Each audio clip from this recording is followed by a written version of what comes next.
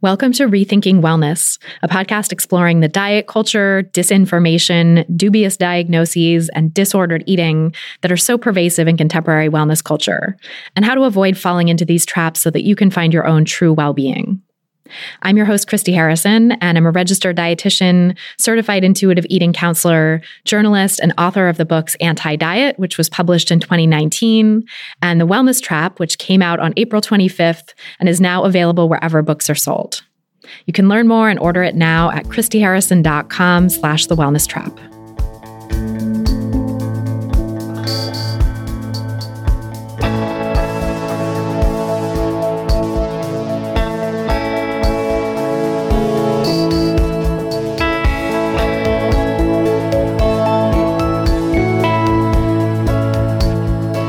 Hey there, welcome back to Rethinking Wellness. I'm Christy, and my guest today is sociologist Karen Throsby, who joins me to discuss why sugar became demonized despite a lot of actual uncertainty in the science, how anti-sugar sentiment is bound up with anti-fat bias, the different rhetoric around sugar that's dominant in diet culture versus wellness culture, what the research really says about the supposed addictiveness of sugar, and lots more. This is a really great conversation. I can't wait to share it with you in just a moment. But before I do, I just have a few quick announcements. First one being that this podcast is brought to you by my newest book, The Wellness Trap: Break Free from Diet Culture, Disinformation, and Dubious Diagnoses and Find Your True Well-Being, which is available wherever books are sold. The book is a great companion to this podcast because it explores the connections between diet culture and wellness culture, how the wellness space became overrun with scams, misinformation, and conspiracy theories, why many popular alternative medicine diagnoses and treatments are misleading and harmful, and what we can do instead to create a society that promotes true well-being. Just go to christyharrison.com/thewellnesstrap to learn more and buy the book. That's christyharrison.com/thewellnesstrap, or just pop into your favorite local bookstore and ask for it there. This podcast is made possible by my paid subscribers at rethinkingwellness.substack.com. Not only do paid subscriptions help support the show and allow me to keep making the best free content I possibly can, because podcasting is not cheap. There's a lot that goes into it on the back end, a lot of work, a lot of time, and a lot of labor by other people as well. So paid subscriptions help support all that. And they also get you great perks like early access to every episode, bonus episodes, including one that I did with Karen, this week's guest, bi-weekly bonus Q&As, subscriber-only comment threads where you can connect with other listeners, and lots more. Thanks so much to everyone who's become a paid subscriber so far. And if you want to join, you can go to rethinkingwellness.substack.com to sign up. That's rethinkingwellness.substack.com. Now, without any further ado, let's go to my conversation with Karen Throsby. Thanks so much for being with us, Karen. I'm really excited to talk with you about your new book. Thanks for inviting me. Yeah. Can you start off by telling us a bit about yourself and why you wanted to write a book about sugar? Yeah, so I'm a professor of gender studies at the University of Leeds, and I've been working for quite some time now on issues around the body and things we do to change bodies in ways that try to sort of bring them in line with social norms and expectations. So I've done work on reproductive technology, on surgical weight management, on endurance sport. And I was starting to look at food much more carefully as a means of changing our bodies in different ways, both in terms of performance and size and composition. And I was thinking about the sort of so-called war on obesity and sort of noticed this shift that had happened sort of in the 2010s, where suddenly we were hearing just all about sugar. It was all about sugar. It was absolutely everywhere. You were seeing sort of newspaper articles about sugar. Then all of these books were coming out, the sort of self-help books, the popular science books. And then we had, certainly in the UK and also sort of internationally as well, lots of policies around sugar reduction start coming up around 2014, 15, 16. And it was clear to me sort of as a sociologist that something was happening there, that sugar was now really supplanting dietary fat as the food enemy to fight in this sort of attack on fat bodies that has been quite, long running. And so this sort of led me to then go to newspaper coverage and actually do a more systematic search to see if my kind of impression was actually correct. And I looked at newspaper coverage that had the word sugar in the headline for articles, substantial articles, so articles that were 500 words or more across 9 newspapers in the UK. And what I found was from 2000 to 2020, it ticks along at a very low level until about 2012. And, it's just a few articles a year, nothing much. And then it absolutely shoots up, really noticeably up to 2016, which is when in the UK, a sugar tax was announced, and it was introduced in 2018. So we've got this kind of arc of just increased talk about sugar that's then matched with new policies, with all the publication of these books. And so I decided to kind of look really closely at this and work out, what's happening, what is the social life of sugar in this moment. So that was kind of the driving question for the book that led to the research. That's so interesting. Why do you think it is that there was such a marked uptick at that time? Yeah, I think this is quite UK specific in some ways. I think there are two reasons. The first is if we call it the war on obesity, this attack on obesity that we've had for, a couple of decades, it's really losing steam around that time because it's basically beset by its own failures, right? In terms of its own goals, it is a failure. So what it needs to do is constantly revive itself and sort of in a new form. And one of the ways that it does that is that it finds a new enemy. And so in this case, there was a shift from fat to sugar. And sugar became the new enemy that enabled all of those who were very heavily invested in an attack on obesity for all kinds of reasons to kind of then get behind this act of blaming sugar. So in some ways, I think it was just the flagging of the attack on obesity needs to be sort of revivified every so often. And this was that moment. The second reason I think in the UK particularly was the introduction of austerity measures, which were following the 2008 financial crash. We sort of had a series of measures that sort of started coming in around 2010 under David Cameron's government. And in 2012, we had the Welfare Reform Act, which basically entrenched austerity measures. So, for example, massive cuts to welfare provision, a lack of social support, and the idea that we're somehow all in this together, and yet it fell very unevenly onto the most disadvantaged. And what we get at this time is the language of what David Cameron, the Prime Minister, called strivers and skivers. So the strivers are kind of the good, honest, hardworking citizens who need a bit of help, and are contributing and doing their bit. And then we've got the skivers, who are seen as the people who are kind of leeching off the benefit system, aren't pulling their weight.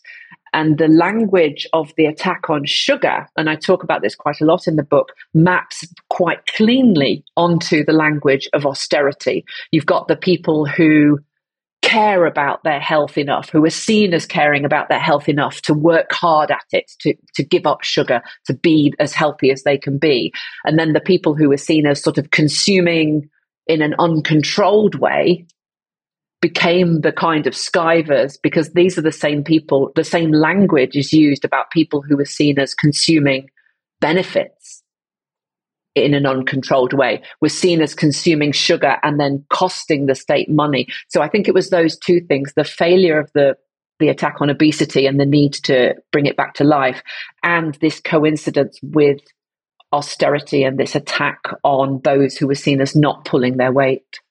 That's really interesting. Another thing in the book you mentioned is that, some people ended up claiming that sugar was the root cause of so-called obesity all along, and that we'd been misled by the war on fat. And I think that's really interesting context to this shift. You talk about people like, Gary Taubes and a couple of others that you explore their work and sort of their rhetoric around this. Can you talk a little bit more about that? Yes. So we saw a kind of a number of people step forward to become these authoritative voices on sugar. They write kind of popular science books where they sort of make this a sort of scientific case, or a case that claims to be scientific. that sugar was the problem all along, and that dietary guidelines, I don't know, the Eat Well plate or the five, those kinds of guidelines, the national guidelines, were actually corrupted by the food industry is the most common argument. And in fact, it was sugar all along. And they often look back to some very early advocates of kind of anti-sugar, some people who attacked sugar in the sort of 70s. But then this is revived as a kind of, look, now we can see finally there's a kind of truth to be told. And they're quite interesting because they kind of gain status and authority from being people who speak against accepted truths. So they're the brave people who can speak out, who are going to tackle the food industry or tackle a corrupt government to access this truth about sugar. So they've got this sort of quite rebellious sort of refusal to be silenced, the undercurrent that goes throughout their work. And through this, they claim a certain authority. Gary Towles, for example, is a science journalist. Robert Lustig is an endocrinologist, a pediatrician. And so they have different sources of authority through which they claim a new truth, basically, or the uncovering of an old truth. And there's a kind of very strong certainty that underlines their narratives that sugar is the problem. Yeah, no, it's so interesting that certainty, you quote from these authors and point out those extreme levels of certainty. I recognize that type of certainty from social media too. Like, I feel like it's just rampant these days, right? And even a bit from my own first book and my own earlier writing and speaking, where I think there's, without any sort of intention behind it, but just the incentives of social media reward that kind of clarity and lack of nuance and stripping things down to their most basic and not really giving a lot of caveats or nuance or looking at the other side of things, right? And I think, for me personally, in many cases, I might soften some of the language in my first book, even though I very much stand behind the ideas. The way I conveyed them, I think could use a little more nuance. Same with like a lot of early social media posts and stuff. But I think that kind of certainty and bluntness is not particularly good for the discourse, but it is really good for going viral. Exactly. It's incredibly palatable. I mean, is how I've been thinking about it. I find it interesting because a lot of the objection to sugar is about foods, the way that sugar makes foods hyper palatable, sort of just incredibly easy to eat. And in many ways, the way the message is being communicated is also hyper palatable because the anti-sugar message, because it's very straightforward. Like, sugar is bad, that's the end. But also, if you are marketing a book, as in these cases, these anti-sugar books, then that you have to have a simple and accessible message. And that gets then reproduced in social media, which is, perfectly designed for sort of blunt, simple messages, so, those take-home messages. What's quite interesting about these different authors is they also have to carve out a little space for themselves because it's quite a crowded field. So they each have to have something that's particular about their message, but also it has to be definitive. So, one might be talking about sugar in terms of addiction. One might be talking about it in terms of sugar as metabolically damaging. They also often disagree on what constitutes sugar. So for some, it'll be all carbohydrates. For others, it'll be simply, added sugar into food. For some, it'll be fructose. And so they're kind of trying to find certainty and to carve out a space that makes their product, their identity, unique and saleable, I think, ultimately. Right. Well, it's interesting too how there's just sort of this like piling up of arguments against sugar, and they might be contradictory or like seemingly contradictory in some ways, but that they can sort of coexist and work together to create this wall of supposed certainty that sugar is bad. Yes. And I kind of try and unpick this in the book. So I identified kind of two sort of key strands of thought about sugar that are contradictory, even though the message that sugar is bad is the kind of unifying message, and that's all we hear. But when you look at kind of what kind of problem is sugar, they're different. So you get, particularly sort of mainstream government policies, etc., talk about sugar in terms of its emptiness. So it's empty calories. It's calories that bring no nutritional benefit and that just is seen as a cause of fatness, which is then seen as a cause of, in the old sort of very familiar stories about disease and so on. And so it's really presented in those terms. It's empty calories, and it could be anything. The goal is to reduce calories in those narratives, and sugar just happens to be something that is seen as high in calories to no other benefit. And so there's that argument, which is very focused just on reduction. Eat less of it, which would mean fewer calories. So that very familiar narrative of calories in, calories out, that we see with the diet industry. But then there's this second position, which is that sugar is in itself toxic. That yes, it's calorific and those things, but that it is in itself toxic, that it does damage to the body, that it causes metabolic damage, that it damages organs, that it damages, really every aspect of the body's systems. So they seem incompatible, those two positions. But what I kind of realized was that they get held together with this idea that sugar is bad. And it's done by firstly talking about fatness, and that fatness is treated as a known problem, as a kind of, well, surely we can all agree that this is a terrible thing. And so that then provides a kind of unifying narrative that it doesn't kind of matter what kind of problem sugar is, because it's so closely associated with fatness that we just have to stop it. So that's one narrative. The second one is a narrative of addiction, that sugar is seen as addictive. And that kind of ramps up the hostility against sugar because it's then aligned with other legal and illegal drugs. So people often talk about it being like cocaine. And of course, because it's sort of white and powdery, it's very visually, it's a very easy parallel to draw. So lots of talk about addiction, although if you actually scratch below the surface and ask what they mean by addiction, there's sort of many, many different versions of what that is. It's not at all clear what it means. And then the third thing is a kind of nostalgia. And so there's a nostalgia that runs through both the idea of sugar as empty calories and sugar as toxic. This idea that sometime in the past, we didn't have this problem with sugar, but now the food supply has been contaminated. So if we could just return to the past, it wouldn't really matter what kind of problem sugar is because it would be gone.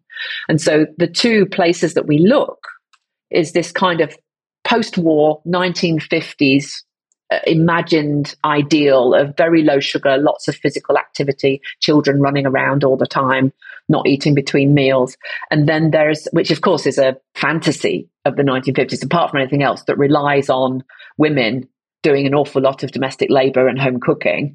And then there's a second nostalgia, which is to a kind of Paleolithic past, very ill-defined, but of a time pre-agricultural revolution when we all just sort of ate according to our appetites, hunted, nibbled on berries for sweetness when they were in harvest, and that we should somehow, if we stopped eating sugar, we could return to this idealized past. And so in these ways, in a sense, the different ways of understanding what kind of problem sugar is cease to matter because there's a kind of overarching narrative. Well, sugar is bad and we have to stop eating it.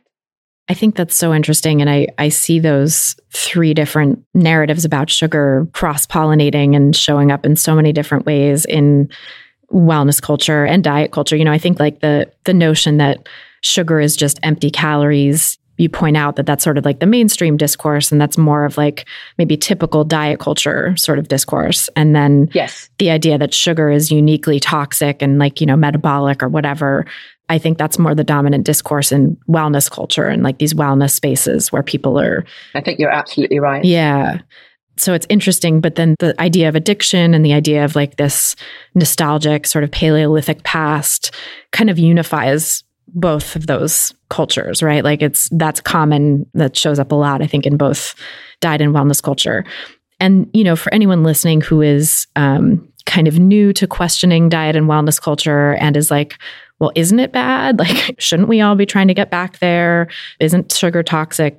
what would you say? Like, because you write that sugar is treated as being this like indisputably bad thing for health, despite a lot of actual uncertainty. And so I'd love to explore a bit what some of the uncertainties are here. So one of the ways I've approached this whole project is to never say that sugar is good or bad.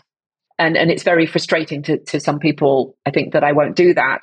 And the reason I don't want to engage with that is that to place food in a binary like that, where it's either good or bad. And we do it all the time with food, don't we? Oh, that's a healthy food. That's an unhealthy food. That's a good food. I ate some bad food today. All that kind of diet culture talk. That binary is so unhelpful because it only treats food according to its nutritional content. It's bad because it has calories, or it's bad because it has a particular stimulates the system in a particular way.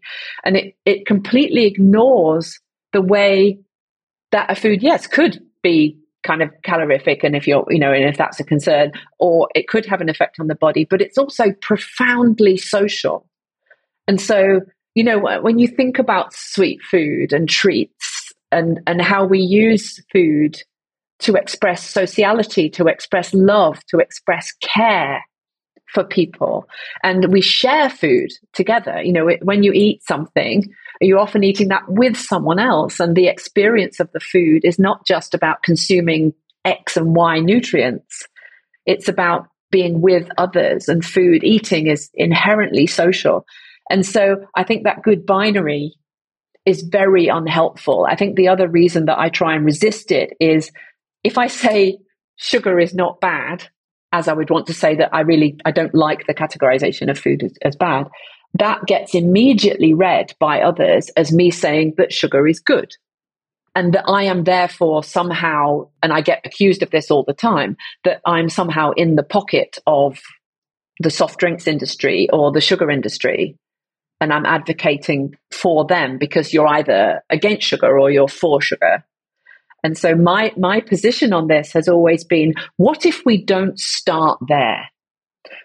Because if we start with me saying it's bad, the next question, it has to be, how do we stop people eating it? Which is not a helpful question. Whereas if we don't start there, if we ask, what does sugar mean to people when they eat it?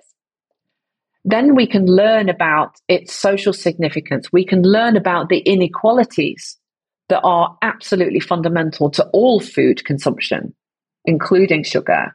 And so it opens up, what I'm trying to do with the book is to open up a new set of questions, which are about food justice and managing inequalities and those kinds of questions. And I think saying that food is a food like sugar is good or bad acts as a block to those questions, to discussions of inequality, for example. And so that's why I've kind of refused to engage with it. But it is quite interesting how it does infuriate a lot of people, I think, who want me to begin by saying it's bad before we can move on to talk about inequalities. But my point is, as soon as you say it's bad, you stop being able to have those conversations. Right, because then the conversation becomes, well, how can we stop poor people from eating it then? Exactly. Not why are there so many poor people? Right, exactly.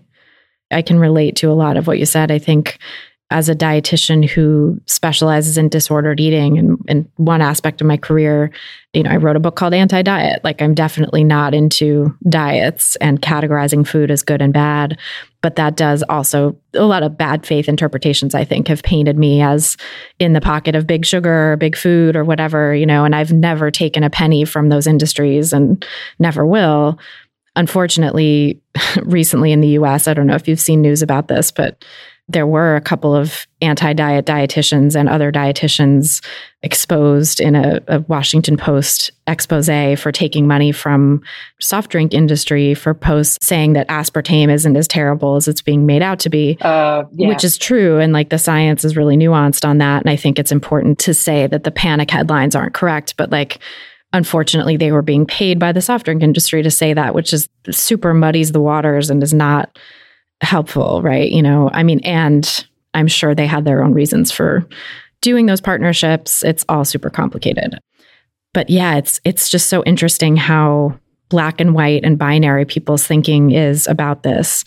And when I work with people on making peace with food and healing their relationship with all foods, including sugary foods. It's like, I think it becomes such a different conversation where we start thinking about when sugar is forbidden or when sugar is out of reach or when you don't have enough food in the first place for reasons of dieting and disordered eating or reasons of food insecurity or both. It makes sugar this forbidden fruit that tastes even sweeter and that you tend to feel out of control with or want to eat to a degree that is sort of like a rebound eating from the restriction. And when you take away that kind of push-pull dynamic, it can really find its place as just one food among many. And it has, those associations with pleasure and sociality, as you say, and also doesn't have to be such a big deal. But I think that's really radical for people who are used to thinking like sugar is bad and I don't let it, through my door, let alone touch my lips or whatever. Yeah. And I think one of the kind of ways it intersects with inequalities is who's allowed to have treats, for example. And it's just a really simple question. So one of the things that comes out in the book, and this is from, like self-help books and things like that, is often quite sort of middle-class treats are seen as acceptable. And in fact, sort of middle class, and it is always mothers who are the target of these discussions, middle class mothers who are sort of seen buying their kids a treat are seen as being good mothers who aren't being too controlling, and making their kids over anxious about food. Whereas poorer people who are giving their kids treats are seen as bad mothers because there's no entitlement there, and they're seen as having different kind of treats that don't carry the same status. A sort of a confectionery chocolate bar and a creme brulee are treated very differently in terms of acceptability. And then the questions about who's eating what. So it's very unevenly applied. And this is why I wanted to tie it to austerity, because the same people who are being targeted as overconsumers of public resources, of welfare, are being targeted as overconsumers of kind of low quality sugar, and as somehow being incontinent, as being unable to control their consumption. They can't be trusted with it in the way that a middle class person can. And this comes through very strongly in the public health advice, for example. Yeah. I'm curious to hear more about that. I'm coming from a US context where we have private healthcare, so we don't really have the discussion around who's costing the NHS money or whatever, that you do there. But I think that discourse is still pretty common around the world in a lot of places. And it's really bound up so much with anti-fat bias. This idea that larger bodied people cost money and are a drain on the healthcare system or whatever, and that we all have to do our part or something to lose weight and not take resources away from other people. It's just so stigmatizing and shaming. And, I know people really struggle with that. I mean, weight loss is just not attainable, in a long-term way for the vast majority of people. So it's inherently going to create this sense of failure among people who are told to do that. But yeah, I'm curious to kind of dig in a little bit more into this relationship with anti-fat bias and how that shows up in the rhetoric around sugar and healthcare in general. Yeah, I mean, the UK, as you said, is a very particular context because we have National Health Service that, in principle at least, means that healthcare is free at the point of use for all. So, we don't pay for healthcare, except we pay through taxes and national insurance, and, we do pay for it, but it's paid for differently. And it's seen in the UK as a kind of national treasure. The NHS is very highly valued in sort of population terms.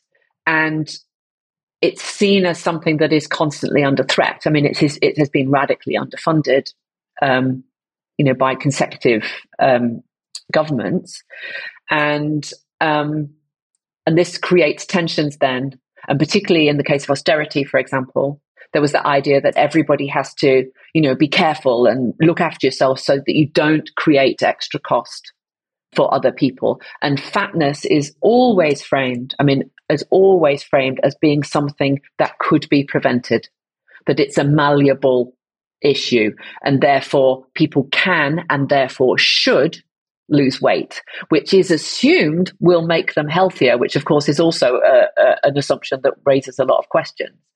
And so we have this rhetoric, and it happened through COVID actually, where COVID intersected with discourses of fatness, which is this narrative of protect the NHS was one of the slogans that the government was using during COVID, protect the NHS. And that's been used a lot in relation to fatness, that it's seen as somehow costing money that could be used for sort of more innocent people. Of course, we don't talk about that in the sense of lots of other illnesses and health issues. So if you think about, car accidents, for example, which are also preventable, a skiing accident. But there is a focus on fatness where people are seen as undeserving consumers of public resources again. And in the UK, that's a very strong narrative. You will be lectured about it by doctors, and it's people will be bullied because of this, get very poor treatment often in healthcare settings because they're fat, won't have entitlement to treatments because of their size. So there are weight thresholds on access to some surgeries, for example. And so then sugar just tapped into this perfectly, because the attack on sugar makes it seem so simple to manage. Just give up sugar. It's a single nutrient and you give that up, and it was really heavily weighted as the solution to the problem and to protecting the NHS. And so what that does is generate a great deal of blame on people who are fat, that, in ways that already isolate and stigmatize a group who are isolated and stigmatized. And it just kind of intensified when you bring it down to a single nutrient. If only you stopped eating sugar, then you just intensify that blame in ways that are just, incredibly reductive, and actually very abusive, I think.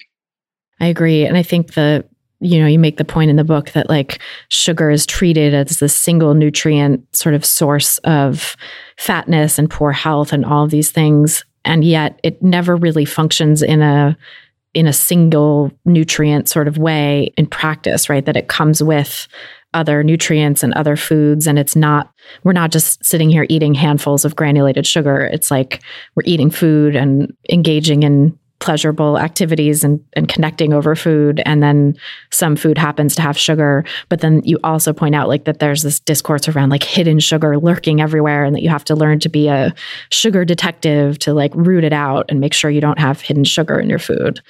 But it's just so interesting that there's that singular focus, right? When we don't consume things in isolation like that. No, sugar is one of a very few things that we just really don't eat it. You might think of some, sweets, candy, that is probably, like mostly sugar, but we really don't eat sugar on its own. And so it's in foods, which creates this. So if the task, sort of from a policy point of view, the task has been, how can we get people to eat less sugar? And often, how can we get those people to eat less sugar is a very common sort of inflection of that. And then what follows is an education process where people are taught how to find sugar in their diet and cut it out. And this comes particularly in relation to, as you said, to sugar that is seen as hidden. So actually, a lot of the anti-sugar self-help books and things aren't really focusing on obviously sugary foods, sort of cakes, biscuits, sweets, and things like that. Instead, they focus, and certainly the newspaper coverage focuses on foods that you might not expect to contain sugar, but where sugar is present. So things like pre-made pasta sauces and things like that, savory foods, tinned soups, all those kinds of foods. And then foods that claim to be so-called healthy. So things like cereal bars and things like that, where you might not necessarily expect to find sugar.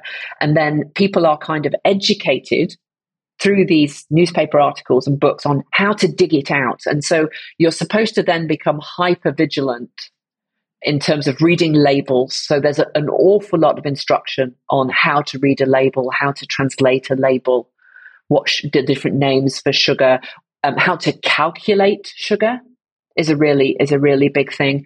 And then what your allowance would be. And so there's a lot of these newspaper articles where I called them the mortified mother stories, where a woman, it's always a woman, would keep a food diary for, say, for herself, for her kids, for her partner. And then the nutritionist comes in and sort of analyzes it and always kind of finds them wanting in terms of, oh, you're having too much sugar here, too much hidden sugar here. And then the women are kind of educated in how to identify where the sugar is and then root it out. And this is often done through, for example, not using pre-made products. So instead, these women are encouraged to, instead of having cereal for their kids, they'll encourage them to make porridge on the stovetop or to home bake things. So of course, what you've got here is a duplication is an increase in work for women, because they're having to monitor the sugar, calculate, keep their, to keep records, keep diaries, constantly read labels, and then do the work of giving up sugar, which is replacing the food. And none of this is recognized in any of this kind of pedagogic material as being work. It's simply the work of being a mother. It's what a mother would do. It's what a woman would do. And so the whole industry of giving up sugar is actually premised on the unrecognized work of women. And this rooting out of sugar as hidden is not an innocent pastime that falls to everyone. It's actually very unevenly weighted in terms of falling onto women to find the sugar and dig it out on everyone else's behalf. And then make alternatives to it at great cost to them too. Yes. Ugh. Which, I mean, it all strikes me as you were talking about that, I'm like, oof, what a time suck. And ultimately, to me, feels like a waste of time, having gone through it myself, having been trained as a dietitian where like 12 years ago, 15 years ago, whatever, I could have been that dietitian going into the house and telling people where the hidden sugar was. Like, that's what we were trained to do, But then also as someone who had disordered eating myself for many years, and was super obsessive about what I ate and focused on reading labels and spending so much time before going to a restaurant scouring the menu and all of that stuff. It's just like how much time that sucks away from things that actually bring us joy and connection and fulfillment and all of that stuff. Yeah. And there's actually quite an interesting tension here that comes out again in these stories, these sort of these food diary stories, which is that this encouragement to become really quite obsessive about monitoring sugar and leaching it out of your diet. But at the same time, there's a whole series of warnings that you mustn't become obsessed with food because that's unhealthy. Right. And particularly in relation to children and particularly in relation to daughters. You get this message so there was a case of one of the stories I talk about in the book, which is a food diary story. And one of the women whose family they look at, actually, the diet has got almost no added sugar in it. And they eat a lot of fresh fruit and vegetables. And the dietitian, the nutritionist is very approving. But then she kind of says, but you don't want your daughter to become obsessed, and develop disordered eating. So you need to make sure that there's sugary treats in there. And so it's the dilemma of womanhood, really, that you have to focus on your body, but you shouldn't be too focused on your body. And this is being reproduced in relation to these foods. So in a sense, the women are being taught to make this work appear natural and effortless. So it's not an obsession. It's not kind of laborious. It's just something that happens and you do it and only good things come from it. And therefore it doesn't even feel like work. Wow. Yeah.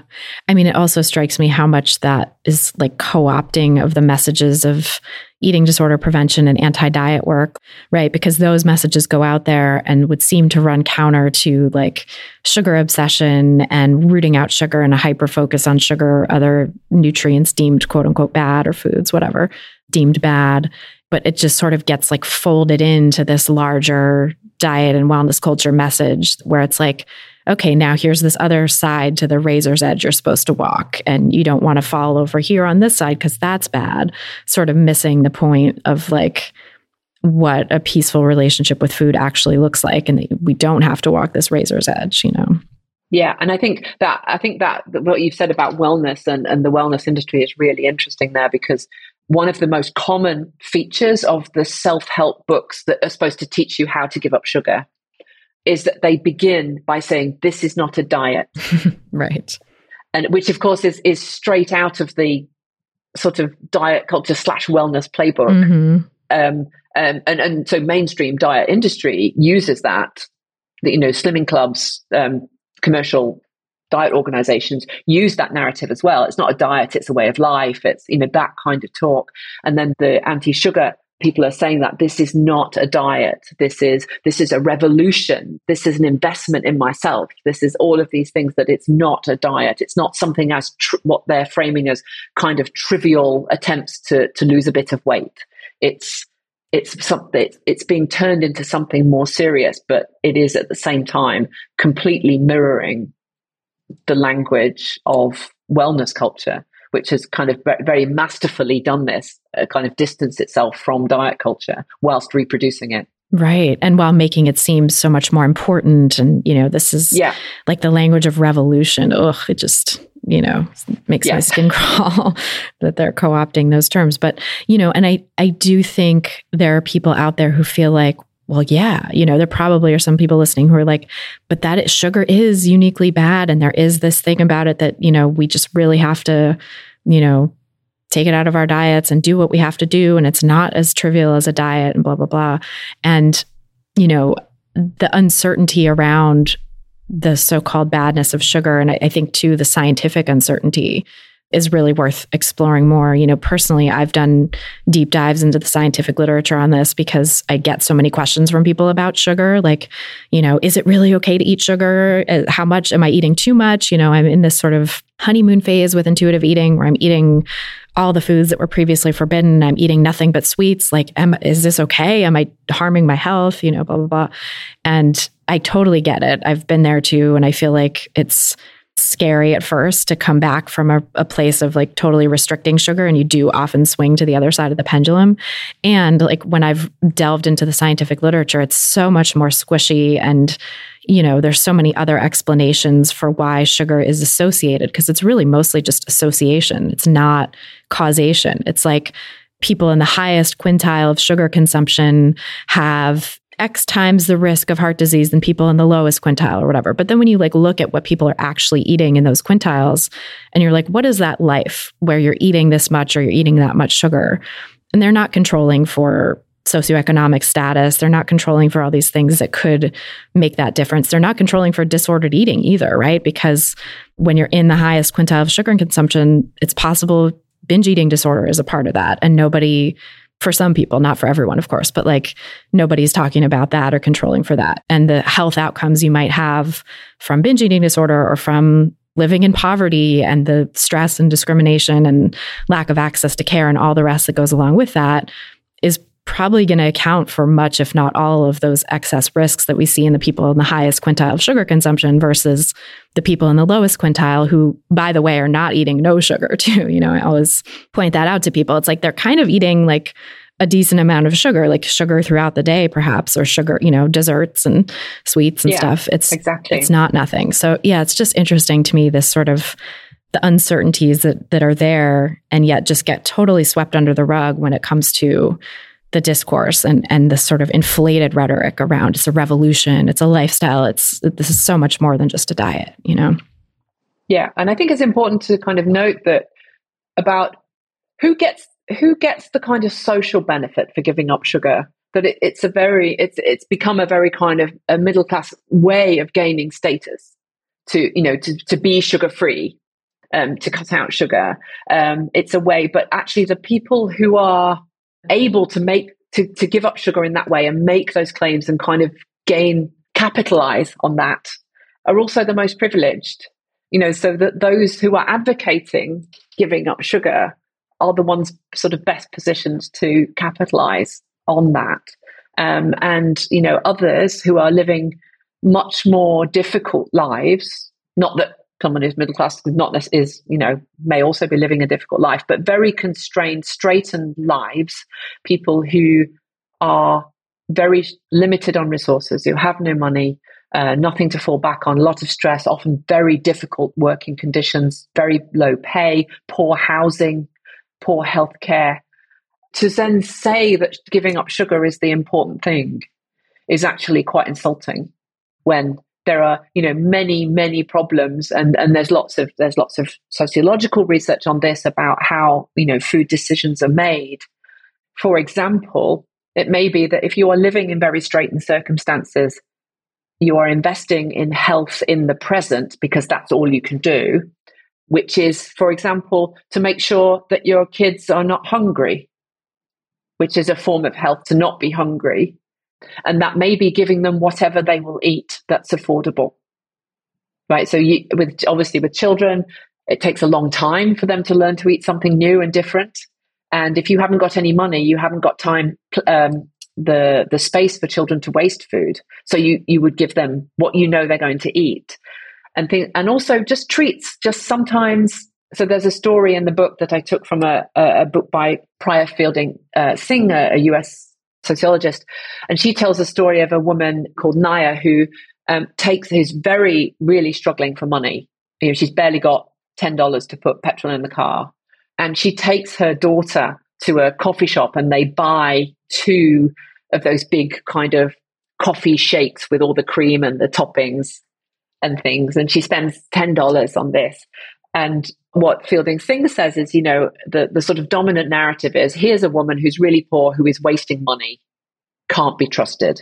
But actually, when the author, Priya Fielding Singh, asks her, why she bought the shake, she says that just once she wanted to be able to say yes to her daughter because she always has to say no. Wow. And I think you can't fit that into any narrative that begins with sugar is bad. That there's so much else there about what that means to her as a mother, to the child, to what it is to live in poverty. And so that's why I'm kind of just very resistant to this narrative that sugar is bad, because it's a narrative of privilege. To be able to give up sugar is an act of privilege. Yeah, so true. I think too, the narrative about sugar being addictive is so interesting because, it dovetails with demonization or stigma against people who are addicted in general. And again, it's like who tends to fall prey to addiction more frequently. It's often people in dire circumstances where that's, a coping mechanism that's kind of readily available. And again, it's like sweeping these discussions of privilege kind of under the rug and focusing on just the supposed like addictive nature of sugar and that people need to use willpower to overcome it or whatever. And I'm curious what you found in your reading of the research on so-called sugar addiction and how you would nuance that. I mean, the literature on sugar addiction is there's a couple of papers that get cited repeatedly that were experiments with rodents, where the rodents were given, so for, some of them are given a sort of liquid cocaine and then are given sugar. And if they choose sugar, that's read as sugar is more addictive than cocaine. And then actually when you read the papers, the claims that can be made for the researchers much more nuanced. For example, it appears that they may be seeking sugar to relieve some of the symptoms that heroin can be quite aggravating. And so, and also people aren't rodents. And you have a social relationship with these foods. And so what I found in the literature was that there was a chain of studies that get cited again and again and again that are used to make the case, A, that sugar is addictive, and then that sugar is more addictive than cocaine, say. That it's like the most addictive thing. But what's interesting for me is then a lot of these authors who are writing about sugar as addictive also are pretty casual about the fact that the assumption that you can give it up. And they often use their own bodies as an example, that I was addicted to sugar and I gave it up, which is actually, if you're saying it's addictive, that's quite a self-aggrandizing statement. If it can just be given up quickly, what does that mean to say it's addictive if you can just stop? It's also very gendered, actually, the language of addiction. And so women are often talked about as being much more likely to be addicted to sugar and finding it much harder to give up sugar, which I've always sort of found, because that taps into an idea of women as being hyper vulnerable to sugar, a bit like children. So it's a kind of, it infantilizes women. So the idea that it's addictive, I think it blurs lots of different ideas of addiction, because people would say things in articles like, oh, sugar's addictive because once I've opened a packet of biscuits, I can't stop eating them. And is that addiction? What does that mean to claim that that's addiction?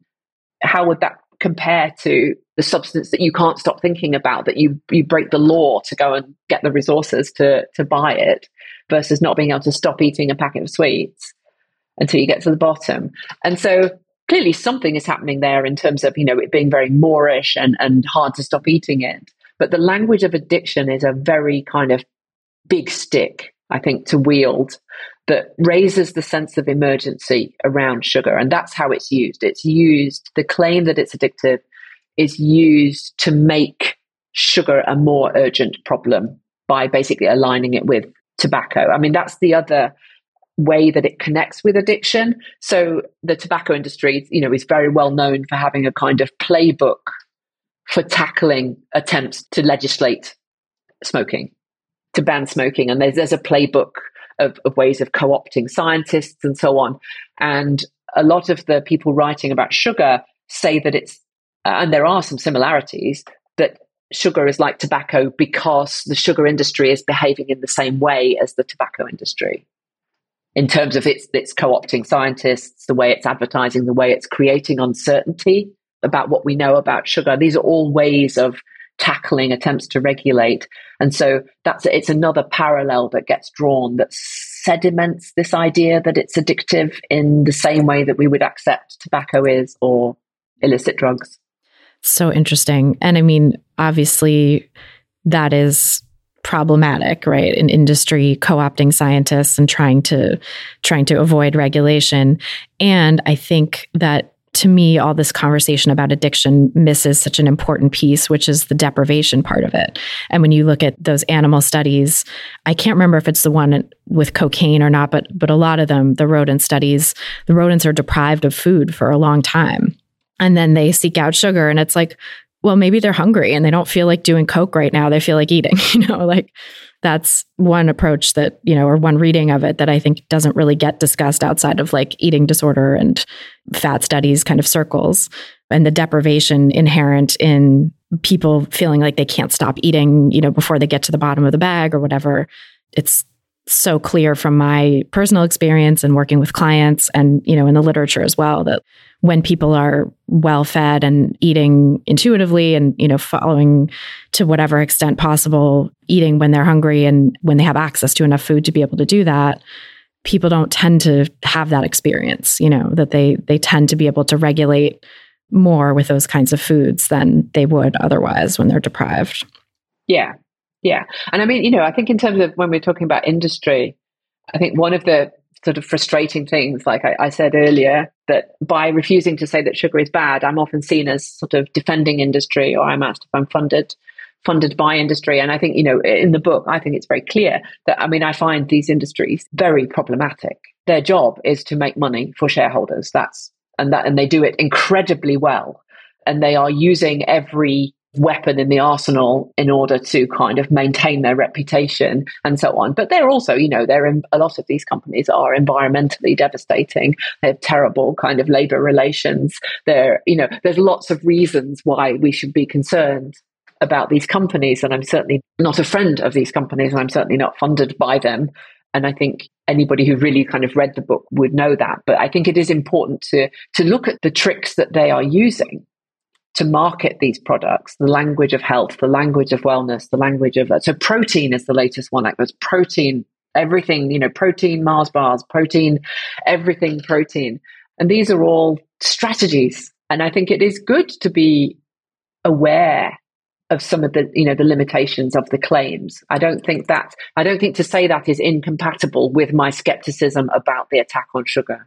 Right. Well, and I often think there are two sides of the same coin. The food industry is in many ways the same as the diet food industry. It's the same companies that have the diet food brands, right? And diet food and deprivation can help drive that sense of like out of control and feeling like you have to have, that you're going to eat it all. I don't really like the term overeating. I don't tend to use that because I think it's stigmatizing, but people feel like they're overeating or they like having a rebound basically with these foods that were off limits. And those large food companies are one and the same as the diet companies that are sort of creating this situation that sets people up to do that. And whether that's intentional or not, who knows? I don't know if people in those companies understand that relationship. Some might. I think it is really problematic in that sense too, that diet culture and diet food companies are contributing to this situation that then leads people to feel like they're irresistibly drawn to foods like sugar and sweets and, all the other stuff. Yeah. exactly. And in the UK, we have a sugar tax, which have been applied particularly to soft drinks. But what's kind of interesting about that is, so lots of companies have reduced the sugar content of their drinks in order to bring it below the threshold for the sugar tax. But actually, what it's led to is what the push towards reformulation has led to is a proliferation of products. So a soft drink that you might still have, they might still be selling the original version, the full sugar version, but then there'll be a diet version as well, or a low sugar version. And so actually we've seen this multiplication of products. So some, marketing them as sugar free is a kind of clever marketing ploy, or as healthy, or whatever language, but often the original products are also still available. So it is, they are capitalizing on it. They're a very shrewd understanding of how this attack on sugar is working. Yeah, they're really playing both sides and trying to skirt out of the regulations by offering this new line, but then also keep the core product that I'm sure still sells well. It's very clever. Exactly. So this podcast is called Rethinking Wellness. And I've been asking all my guests, how are you rethinking, or how have you rethought wellness in light of your work? That's a really interesting question. I think I was very conscious when I started this project that I didn't want to start looking at my own sugar consumption, because I was reading so much about it, and this constant urging to be reading labels and limiting my sugar. And so as a result, I worked on the project, for about 5 years in total, and I never actually gave up sugar at any point. I never tried giving up sugar entirely. I don't read labels, and I never really got into that. I am kind of very closely allied with what I would think of as kind of critical fat studies in my sort of academic life, and think very critically about these things. And so I try not to, and this precedes the sugar project, as I try not to weigh myself. I try not to, get too caught up. I think it's hard never to get caught up in your body size and appearance. And I've tried to maintain that, I think, and in a sense, the critique, particularly around the language of wellness and so on, has helped me, I think, has pushed me towards thinking about how I'm investing in my body. So I do a lot of endurance sport. I'm a long distance swimmer. And so I've been trying to focus on performance rather than appearance, so am I doing the distance I want to do? Am I doing the times I want to do? And to think in terms of wellness in that sense. I'm 55, I'm in menopause. I'm sort of just about at the end of going through menopause. That has, huge effects on the body. The way you metabolize food, the condition of your body changes enormously. And so I've been trying to focus on that and managing that rather than thinking in terms of weight. And I think with the sugar project, I had to do that quite deliberately, because I was reading about fatness all the time and this anti-fat. And I think when you read a lot of anti-fat talk, even when, like me, you have a very critical view of it, it is very hard to resist.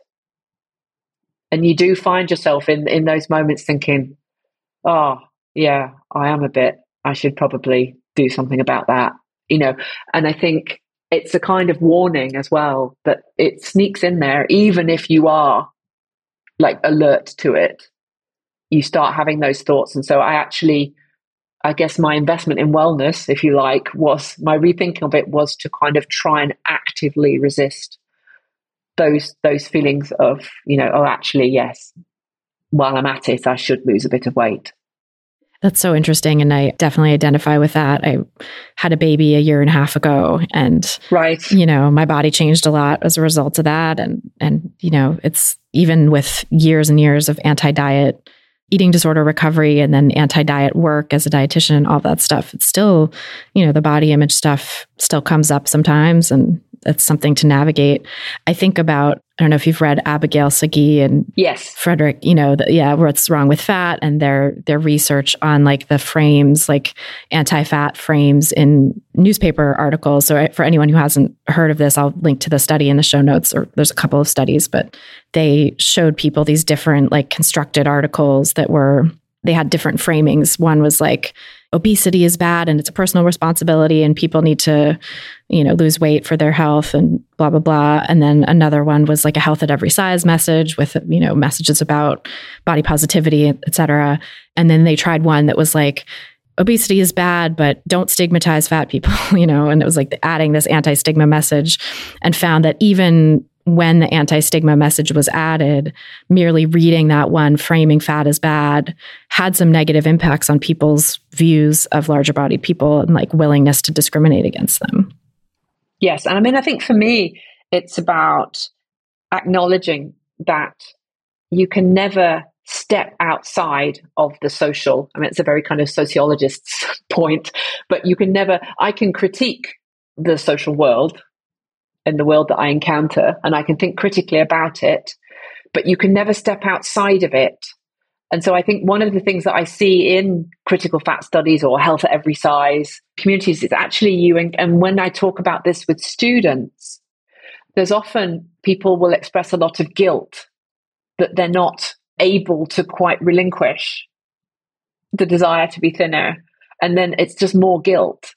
And I think it's really important to acknowledge that we cannot step outside of it, and it's there. And you can take all kinds of steps to try and mitigate against it. But to have those thoughts that wouldn't it be great if I lost some weight?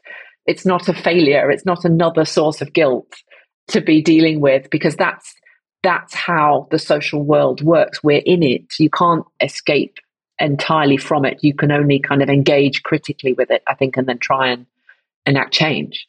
It's a really helpful message, and I think a good note to end on for this main episode. So thank you so much for everything you shared. Can you tell people where they can find your book, the title, and how they can learn more about you? Yes, the book is called Sugar Rush: Science, Politics, and the Demonization of Fatness. It's published by Manchester University Press earlier this year. It's available online through the Manchester University Press website. Would be a good place to go to purchase the book.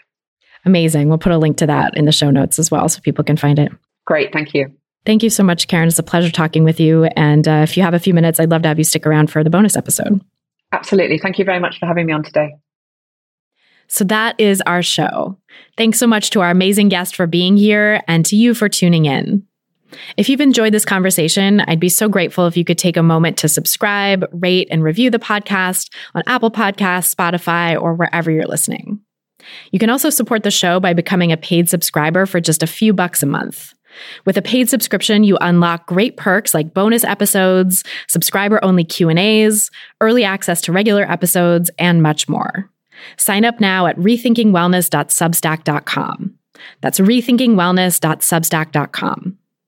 Got burning questions about wellness trends, diet fads, or anything else we cover on this show? Send them my way at christyharrison.com/questions for a chance to have them answered in the Rethinking Wellness newsletter or on a future podcast episode. This episode was brought to you by my new book, The Wellness Trap: Break Free from Diet Culture, Disinformation, and Dubious Diagnoses and Find Your True Wellbeing, which is now available wherever books are sold. Just go to christyharrison.com/thewellnesstrap to learn more and buy the book, or just go into your favorite local bookstore and ask for it there. If you're looking to heal your relationship with food and break free from diet and wellness culture, I'd love for you to check out my online course, Intuitive Eating Fundamentals. Learn more and enroll now at christyharrison.com/course.